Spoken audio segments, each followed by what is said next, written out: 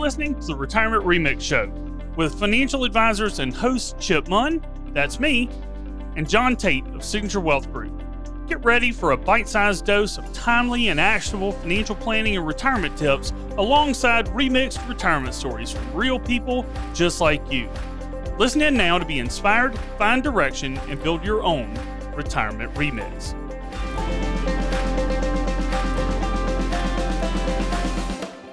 Jon Tait, what's up, man? I'm always on a Friday at this time trying to fight the urge to dance to that intro music. It's pretty catchy. You like that? That's I do. Hey, who not how, right? You find the music somewhere else. And, I don't know if you know this. We've talked about starting a business. Do you know one of the most interesting businesses, actually, I think, is the music business? And you talk about jazzy tunes. One of the ones that I've always liked, and I say always over the last few years, is Old Town Road. You familiar? I am familiar. And I don't know if you know the origin story of that, but we talked in our last episode about who not how, and a big part of that is, the artist, and right off, it escapes me the name of the person who put that out. But as I recall reading his story, he was a young man living with his grandmother, I think in Atlanta. And it was a hip hop guy, and found the beat on the internet. I think the person who had put the beat together was in Amsterdam. And it's the ultimate kind of who not how story for me, because it shows how businesses can work and come together, in that you had a guy with talent, you had a different guy across the world, who could pull together the beat. One bought from the other. And then, I don't know if you know this, at one point it had reached the number one spot on the country Billboard charts. Remember this? And they kicked it off because they didn't think it was country enough somehow. Billboard decided.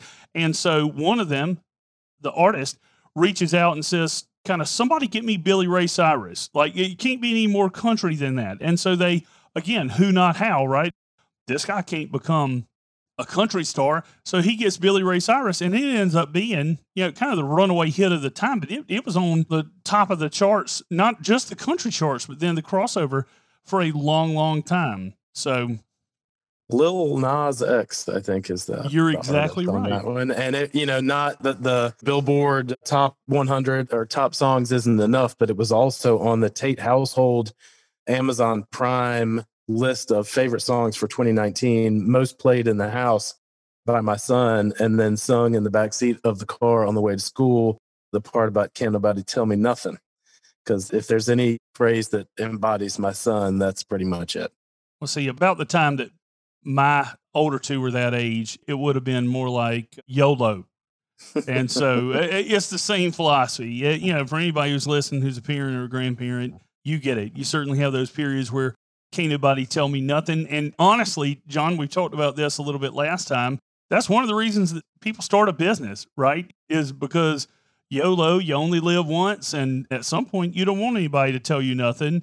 And so you feel like, starting your own business is the best way to accomplish that. But another way that people can do that is, in a lot of cases, some of the things that I find is that people don't necessarily want to start their own business, but maybe they want to own their own business by buying somebody else's. So when you think about buying business, what are some of the things that come to mind in terms of what you would do if you had identified an existing business that you want to buy? It's funny, in the Raymond James Equity Research Department, which is where I started out, I was working with other people and young people when I was first starting out in the industry. And our job in that department was to look at existing companies and value them, figure out which companies were undervalued, overvalued, and put a buy, sell, hold rating on it for the clients of Raymond James. And obviously we're doing with this publicly traded companies in our written research. But, in our private time, we're also looking at private companies in the area. And there are plenty of people that I worked with that went on to continue to do what we did, value publicly traded companies, but for hedge funds and other things. But then there were other folks who went out and used that knowledge to actually buy businesses and start running them themselves because they had learned those tools at Raymond James for valuing a business. And so there are plenty of times when you can go out and find things that are undervalued based on cash flow, based on inventory, based on different metrics that you see. Maybe a business just isn't being, in your opinion, run correctly, and you have some expertise or some idea of how to do it better. And if you've been conscious of that and been able to save up money, you can go out and do that. And so there are plenty of things to look at when you're identifying an existing business. One of those would be where it is. Do you want to have it located in a state like Florida where there's different taxes, different labor costs? Maybe you want to be able to wear shorts outside in December. You can do all those things in Florida, not necessarily in different places of the world. Plenty of reasons to choose a specific location for buying a business. And it's often not something that you can just always go out and do on your own, but location is very important. Size is also very important. If you're owning a business for the first time, maybe it's not the best idea to go out and buy a large business with 100 different employees and manufacturing in 3 different states if you don't already have some idea of how to manage that all. So what do we default to as financial advisors? Start with what you know. Start with what you can do best, even if it's something smaller.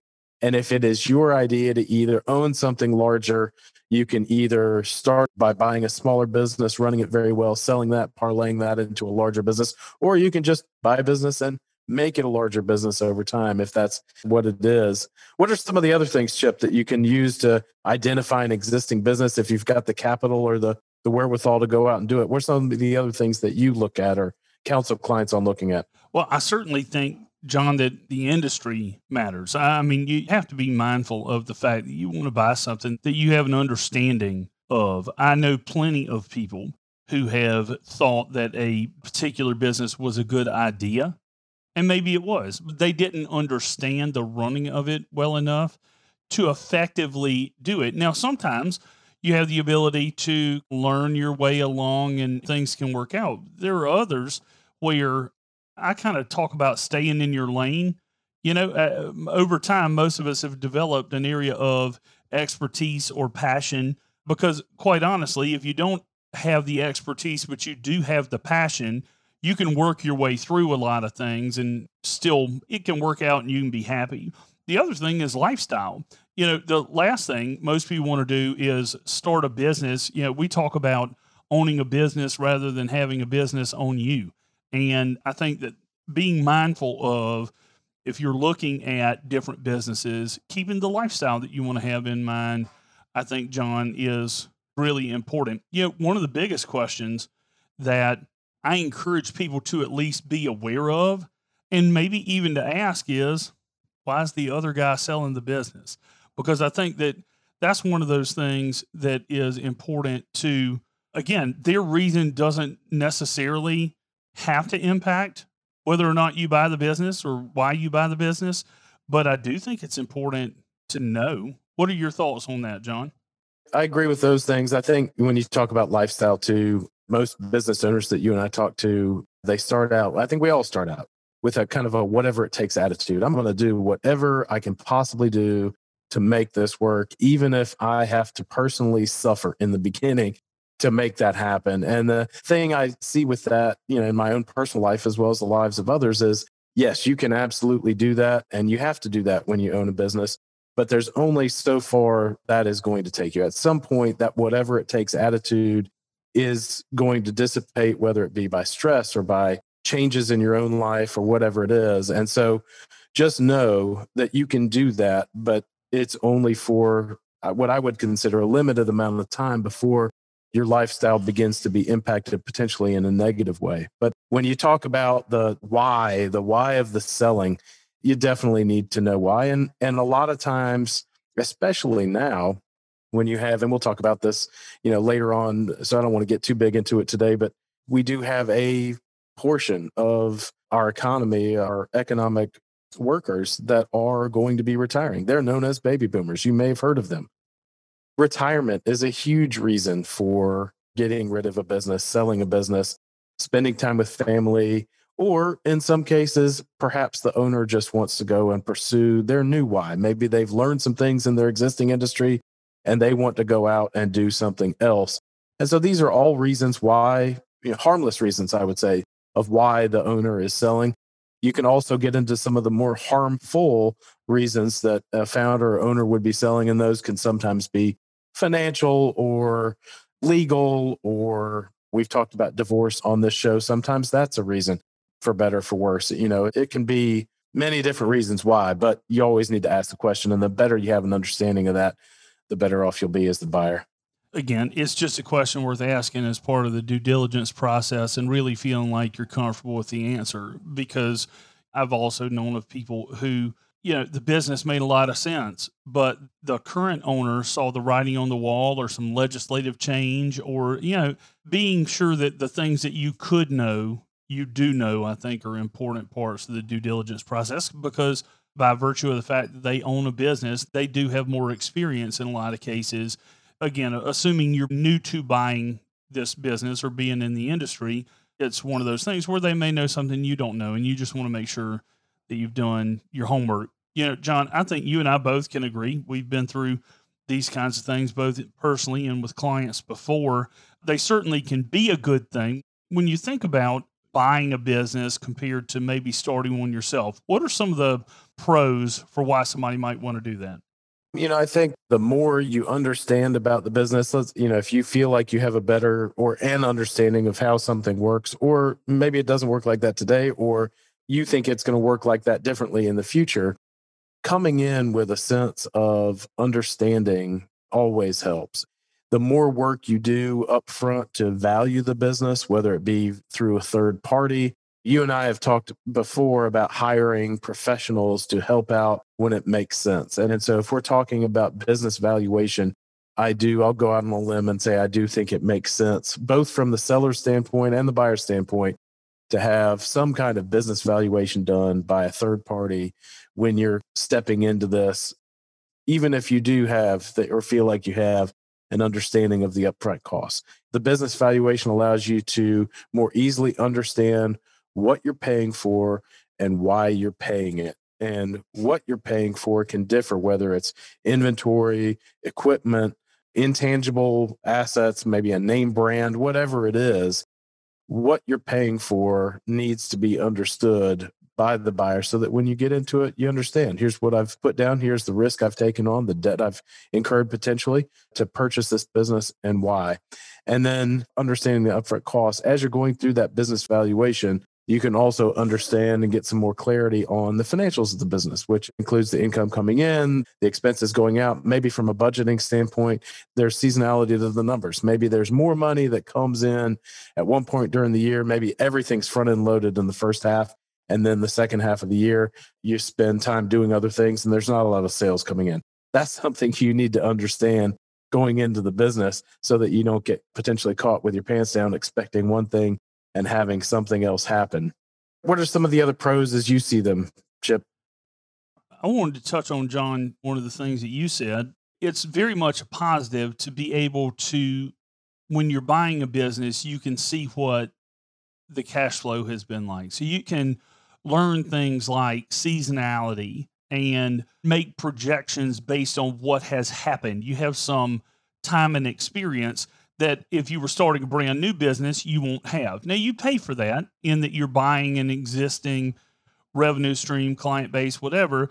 But I think that's definitely a positive, is the ability to have some sort of data to be able to make decisions and running your business on. And so I think that is a really big thing. I also think, again, price can be a pro or a con, but there are times when you can buy an asset, a business that is undervalued, that somebody's willing to take less than what it's worth, or you can get incredibly favorable terms for one reason or another based on what's going on with the seller, provided that you've done your due diligence. I think that makes an awful lot of, there's attractiveness, right? I think that one of the things that we have to be mindful of, because we've talked about some of the good stuff, the flip side of that is cons, and a big part of that is doing your due diligence. We've talked about that, kind of touched on that throughout the episode, of understanding, while it can be a positive,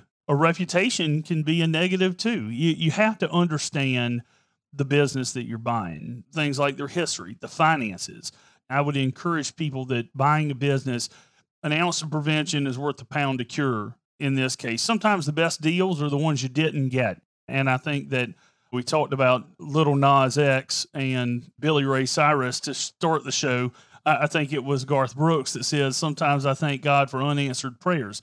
And there are times when the due diligence process can really bring that feeling about when you find out things.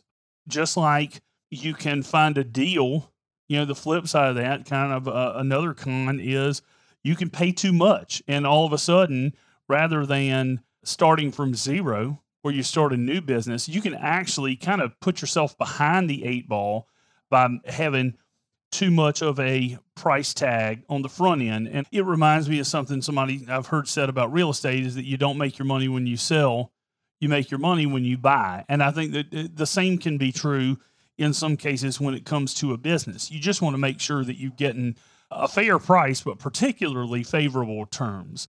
And I think that all those things are part of the discussion on the front end. John, any other cons that you can think of? Just to preface this conversation, I think all these pros and cons are comparing against the difference between buying a business and then starting one for yourself, like we talked about in the last episode. So these are all things that you're not going to face if you're just starting up your own business from scratch. You don't have to worry about an established reputation because you don't have one. You don't have to worry about a business valuation or budgeting because you're figuring all that stuff out. There is no valuation yet. But when it comes to buying another business, these pros and cons are definitely important. And I think one of the other cons that you would have to think about if you're buying a business versus starting one yourself is a change in management. I mean, when you start your own business, you're the management. You're not having to change anything. But when you're buying a business, there may be a culture. There may be employees that are already there, good employees that you want to keep, but employees that expect one thing from the management team. And you need to be aware of what those things are because, I think one of the keys to running a successful business and buying an existing business is keeping as many of the good employees, keeping that momentum going, keeping the good parts of the business there and understanding management, coming up with a smooth transition, agree upon that transition plan ahead of time, if possible, and in writing. I mean, these are all good things to consider. And then don't forget that just because you've agreed with something with the current management team, here's the transition, here's how long it's going to take, here's what the end result is going to look like. You also have to make sure that the employees know what to expect as well, because any kind of uncertainty that existing employees can see in the management change, in the change from one owner to another, any kind of uncertainty there. And a lot of times you'll see them jump ship and go somewhere else where there is not that uncertainty. And so making it clear what the change in management is going to entail, what that transition looks like, is supremely important. And it's often left to the back end and not given much thought. And so that's just one thing that I think everybody should consider if they're going to buy a business. Well, I wholeheartedly agree. And I would encourage folks, John, you referred to it. If you didn't listen to last week's episode about starting a business, then I encourage you to go back and check that out. John, I think that we've given people plenty to think about. Any other parting thoughts? Get ready for next time. The first episode where we talked about starting a business, we indicated that this was going to be a multi-part series. So we've talked about starting a business. We've talked about buying a business today, which has plenty of puts and takes. And then next time, we're going to get to the point in the show where we talk about selling a business, which can be something that is joyful. It can be something that's difficult, but we'll go through all that. And that's part that I'm actually pretty excited about talking about is the selling of the business. I think that's something that plenty of people are looking at and in a place where you and I can add value. Well, and we talked in last week's show about beginning with the end in mind. And I think that next week we get to talk about what it looks like, maybe the potential pot of gold at the end of the rainbow. So, John, enjoyed it. Look forward to seeing you again next week. Yes, sir.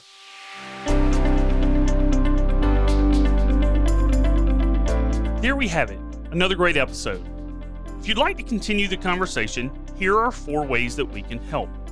First, complete the Retirement Success Scorecard to discover whether or not you're on track to a successful retirement on your terms.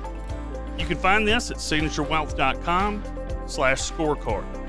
Second, get a complimentary copy of my book, The Retirement Remix. Whether you're interested in real-life retirement stories and inspiration from others like you, or you want to learn more about Medicare and Social Security, it's all in there. Go to theretirementremix.com to grab your copy. Third, listen in on bi-weekly office hours with our team. We host live virtual office hours to share new investment and planning information and answer your money, markets, and retirement questions. Find the details to join us at signaturewealth.com/office hours. And fourth, schedule a complimentary strategy call with one of our advisors to make sure you're on track toward your ideal retirement. Go to signaturewealth.com and select the Signature Wealth office closest to you. We'll be back here next week for more on the Retirement Remix. Be sure to subscribe on iTunes or anywhere you listen to podcasts so you never miss an episode.